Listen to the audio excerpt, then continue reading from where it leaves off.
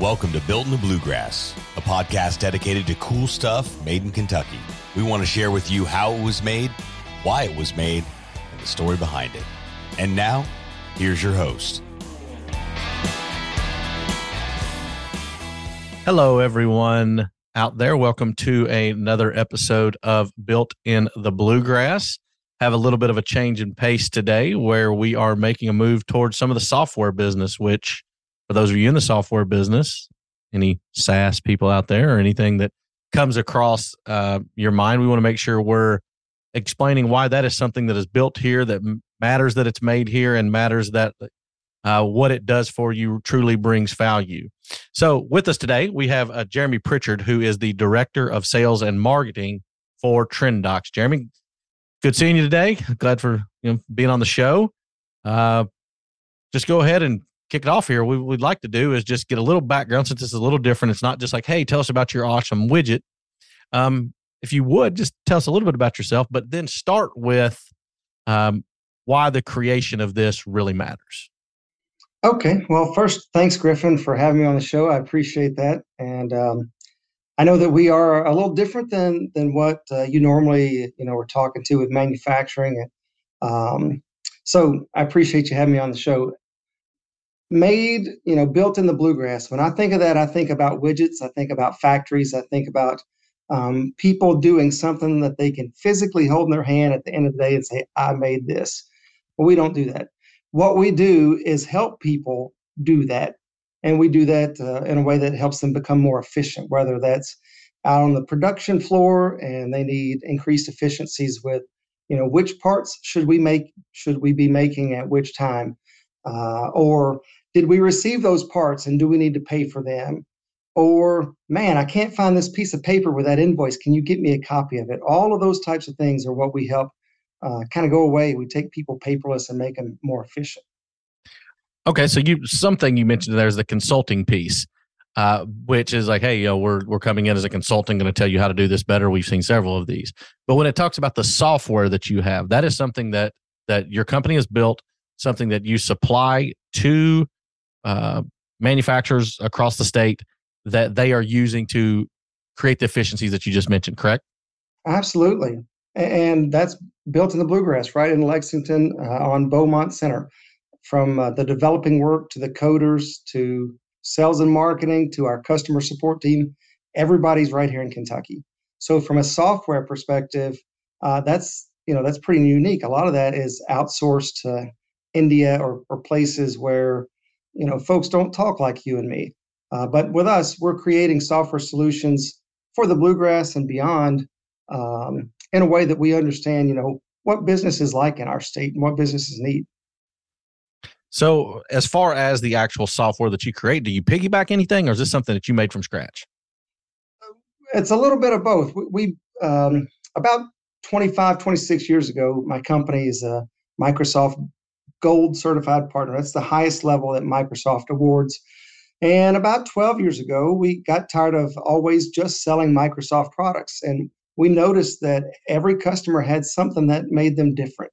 They wanted this a little bit different than that. And so what eventually came to be is that we created a product that was customizable to, whatever situation that's not at all affiliated with Microsoft. So whether it's a Microsoft financial system or Oracle or QuickBooks or whatever people might be using to run their accounting department, what we do is bolt onto that to help get information into and out of those systems automatically without somebody having to be at a keyboard, click-clacking and typing away. So the back-end software that you all create, it's something that you all possess, you all own. It's not a licensure agreement with somebody. You're making this unique for each person that you're dealing with.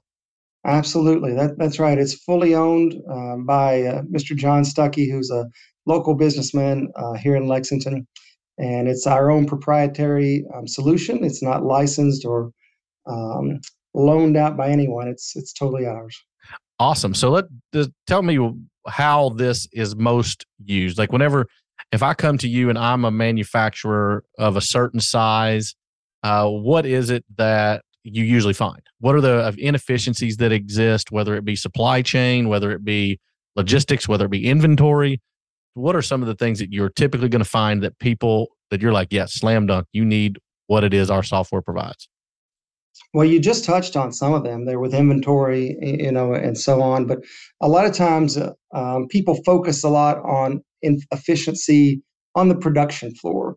Quality control is very important, making sure what you make is worth selling. But a lot of times those same businesses that are laser focused on efficiency on the production floor, they're laser focused on quality work on the production floor.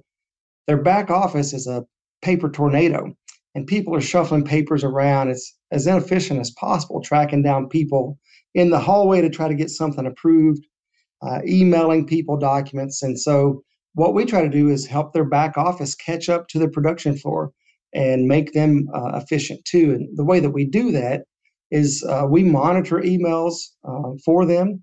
We automatically populate information off of the documents coming in and automatically route through workflows that they tell us, here are the rules and here's the requirements. So what would be an example? Like you're talking about here's a rule and requirement as far as the implementation of it goes. Sure. So one example might be, maybe a manufacturer is headquartered in Kentucky, but they also have a branch in Indiana. Maybe they have one in Tennessee. Maybe they have one in Ohio. And every state has different tax requirements. So how do you want to treat those tax requirements in your state versus my state? Well, can you automate that instead of somebody having to know tribal knowledge? What do we do in these situations? We build out rules that say, whenever a document comes in from this vendor to this location, we don't have to route it to anybody in your accounts payable situation. We can bypass them automatically whenever there's a three-way match, for a purchase order and a receipt and an invoice. And then we can move right to the approver. So that speeds up the payment processing, which by default means that you're capitalizing on those early pay discounts and not getting penalized for not paying on time. So is this, for your all's product, you mentioned that a lot of times these factory floors are already, maximizing efficiency, whether it be Six Sigma or, different things that can exist. This is sort of a white collar piece more so than the actual production piece. Is that fair to say? I believe that is fair to say. It's not totally accurate, but that's probably 90% true. We do also help with some production floor. We have clients in the plating industry, and they'll plate parts for the automotive world, and they're running, their routings through us for their production floor. But most of the time, we're helping the back office, whether it's sales orders or invoicing, contract management. Most of the time, it's more of a white collar efficiency. Got it. So talk a little bit about why Microsoft Oracle, somebody that is not better than you. What are you doing that somebody with a big coding and development department isn't doing? Sure. That's a really good question, one that we get a lot. And the answer is that Microsoft, Oracle, SAP, those guys are so big that they have a one-size-fits-all approach. Well, you know that doesn't work all the time. It doesn't work for me when I'm trying to buy a shirt. Large at this store is not the same as large at that store, and it might not always fit what I want. So instead of a one-size-fits-all approach, we take a one-size-fits-one approach, and we're more of a boutique that really, we want to understand three things. One, what are you doing today? And two, what is it that you really want to be doing? And then three, how do we tailor solutions to help bridge that gap? So the ability to really speak at a very intimate level to understand client needs, as opposed to here's our solution, you figure out how to work with it. We go the other way around, and that's really a big differentiator for us. Okay, so as a layman in probably manufacturing, but certainly in the software world, tell me a process which is common that you're fixing. So I've got a purchase order, they get lost, and we have this, or we got a purchase order that we don't know a priority list, and you systematically put that in so that we know what orders are going to get filled when, how, when somebody needs to work overtime, et cetera. What is something, to compare it to our business? We find a lot of times we'll walk into some places and we're shocked at how forward thinking and how efficient some things are. And then we'll go into some businesses that presumably are very successful, but we look at some of their processes. We're like, wow, they succeed in spite of themselves. So, what do you commonly see, commonly fix? What, in layman's terms, what are you really doing? Okay. Well, in extreme layman terms, I want to make sure I emphasize that. Okay. One of the most basic things we do is we take people paperless. So everybody has to have 7.5 years worth of documents for tax purposes. And, God bless the person that has to go back and find something from 7 years ago, because it's going to take them a week to do it. So if instead of if they can even find it. So instead of having offices and hallways that are lined with banker boxes, we give people an electronic repository, which means now, just in the same way you go up to Google, search something, and you have it in a snap. Well, that's what we do with TrendDocs. So are you scanning in documents of year over year over year? Like there's a history to that? Or are you starting from today and saying, hey, countdown starts today, 7.5 years from now, you're not going to be responsible for having this purchase order and this bill of sale? We can do either way, and we've had clients do it both ways. Generally speaking, it's we're starting today, but sometimes clients do want to scan in, their history and start that way. But from our perspective, we're an electronic document file cabinet. That's one of the basic things that we do to help people. An electronic document file cabinet. Yeah, we use Microsoft SharePoint, but you're saying you've got a better one for me. This is Frank Gemley with the Kentucky Association of Manufacturers, proud sponsor of Built in the Bluegrass. For over 100 years, CAM has served our state's manufacturing industry through advocacy, workforce development, education, and training, as well as cost-saving benefits for members. Fighting for manufacturers is what CAM does best, representing the industry in both Frankfort and in Washington, D.C. Whether it's advocacy, offering discounts, or group health insurance, CAM has its members covered. Learn more and become a member by visiting cam.us.com. Let's talk about manufacturing specific needs. We full disclosure, how we met was at the CAM's most recent conference. Whenever he was talking about, we were talking about the podcast, he was talking about some of the things they do for manufacturers. We have a lot of people who listen to our show that are widget makers across Kentucky. Whenever you find somebody who isn't ready for you or is ready for you, what do they need to be thinking about? What's my ROI on this going to be? How much do things cost to do it the way we used to do it? You mentioned automating, manual processes. How am I going to win by making sure we use these types of softwares and this automation? Sure. Well, to start off, first of all, it's typically controllers or chief financial officers or CEOs, presidents of companies that are driving change towards the types of things that we provide. And so the ROI is always top of mind for them. They want to know, what is it that I'm going to invest and how quickly am I going to get paid back?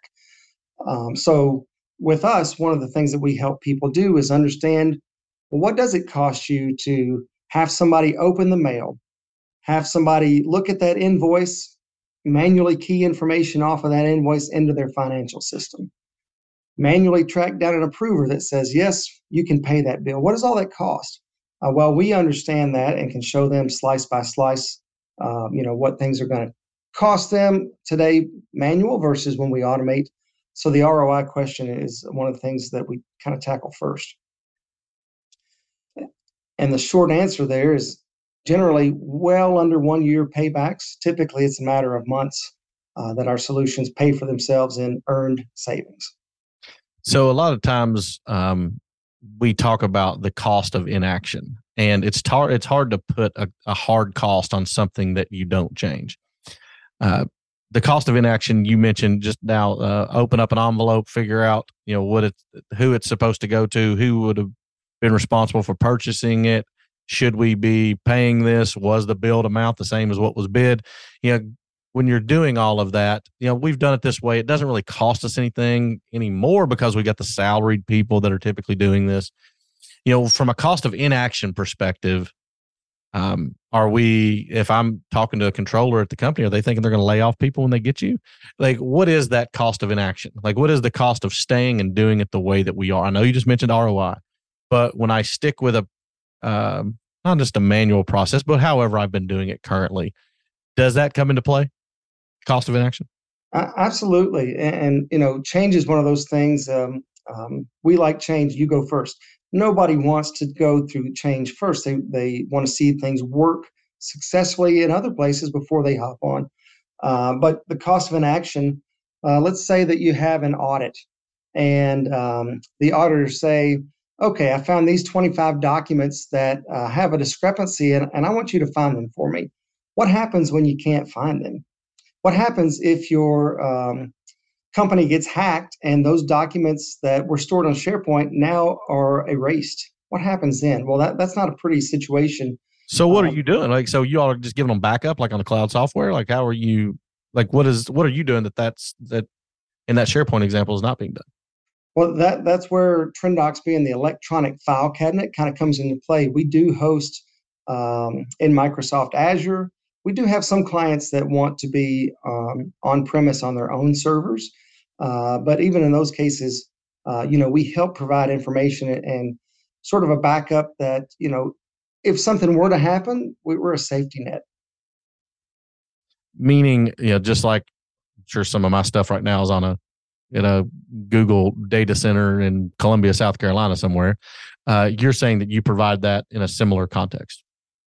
Right. We're hosting in Microsoft Azure for, cloud solutions as a backup. Got it. So you mentioned your one size fits one. I want to end with just some customization things that come to be, because that is, I would say, if there's anything I've noticed about, it sounds cliched at first, like, we do whatever you need, or we can be flexible on this. And the flexibility doesn't really, when flexibility is in marketing, the word flexibility, it's not heard at the same level that it was preached and intended. Now, everybody wants the flexibility once they're into it, but when they're first listing, they're thinking about price. What is your value? What are you compared to other people? Who's your competition? So on the customization piece, the one size fits one. Do you start with a basic platform that's like, hey, most manufacturers do this, and here's step 1, 2, 3, 4, 5, 6, 7, 8, 9, 10. And then we get to 1, like, yeah, that's about right. 2, no, we do that a little different. 3, we haven't done that at all, and I don't think that we can, because here's what we do. We're in the food production. Walk us through what that process looks like if you're evaluating. Sure. Well, you're absolutely right. That's how we start. And most back offices are, 75 or 80% the same, but everybody has something that they do just a little bit differently than everybody else in their accounts payable or in their whatever. And so generally we start with a platform that we'll bring as a good place to start the conversation. And then to use the word, consultation again, that's really what we do, is we just become business partners to challenge the status quo, to say, well, what would happen if we did things this way? Have you tried doing this before? So that other 20 to 25%, people want to have their own rules. Whenever things are up to a certain dollar threshold, maybe they want it to go all the way up to the president to sign off. Whenever things are a certain vendor size, maybe they want the routing to have an extra set of eyes in it. So all those different things that we can do to automate workflow approvals based upon the different criteria that we grab, those are the types of things that really make the automation as unique as you come to life. And so are you recoding that? Or is that just like, okay, I can check this box if I want it to go up a level or change this around? Yeah, we're building out workflows that are coded, developed right in Lexington, right here in Kentucky, and then implemented in conjunction with the client's existing financial systems. Cool. So anything you want to leave us with here?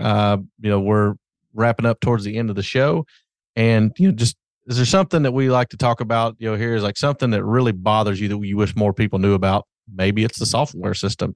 We deal with I've learned a lot more about SaaS, software as a service, like pieces that come into play that, the ROIs seem to be returned pretty quickly.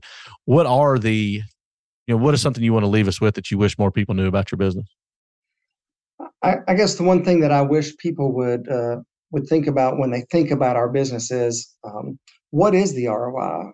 And, that depends in some part upon how large of a company you are, how many documents you're processing. But, are you outgrowing QuickBooks? Are you already on Oracle or Microsoft? And really, it doesn't matter from our perspective. We can pick up wherever you are and help you increase efficiencies. So just the opportunity to talk is really one of those things that people think, okay, we don't really need that because we're already doing things and we're running just fine off of Excel. Well, maybe you're running okay off of Excel, but how much faster could you run if you had the right tools in place? So that's really the mindset that I would like to challenge.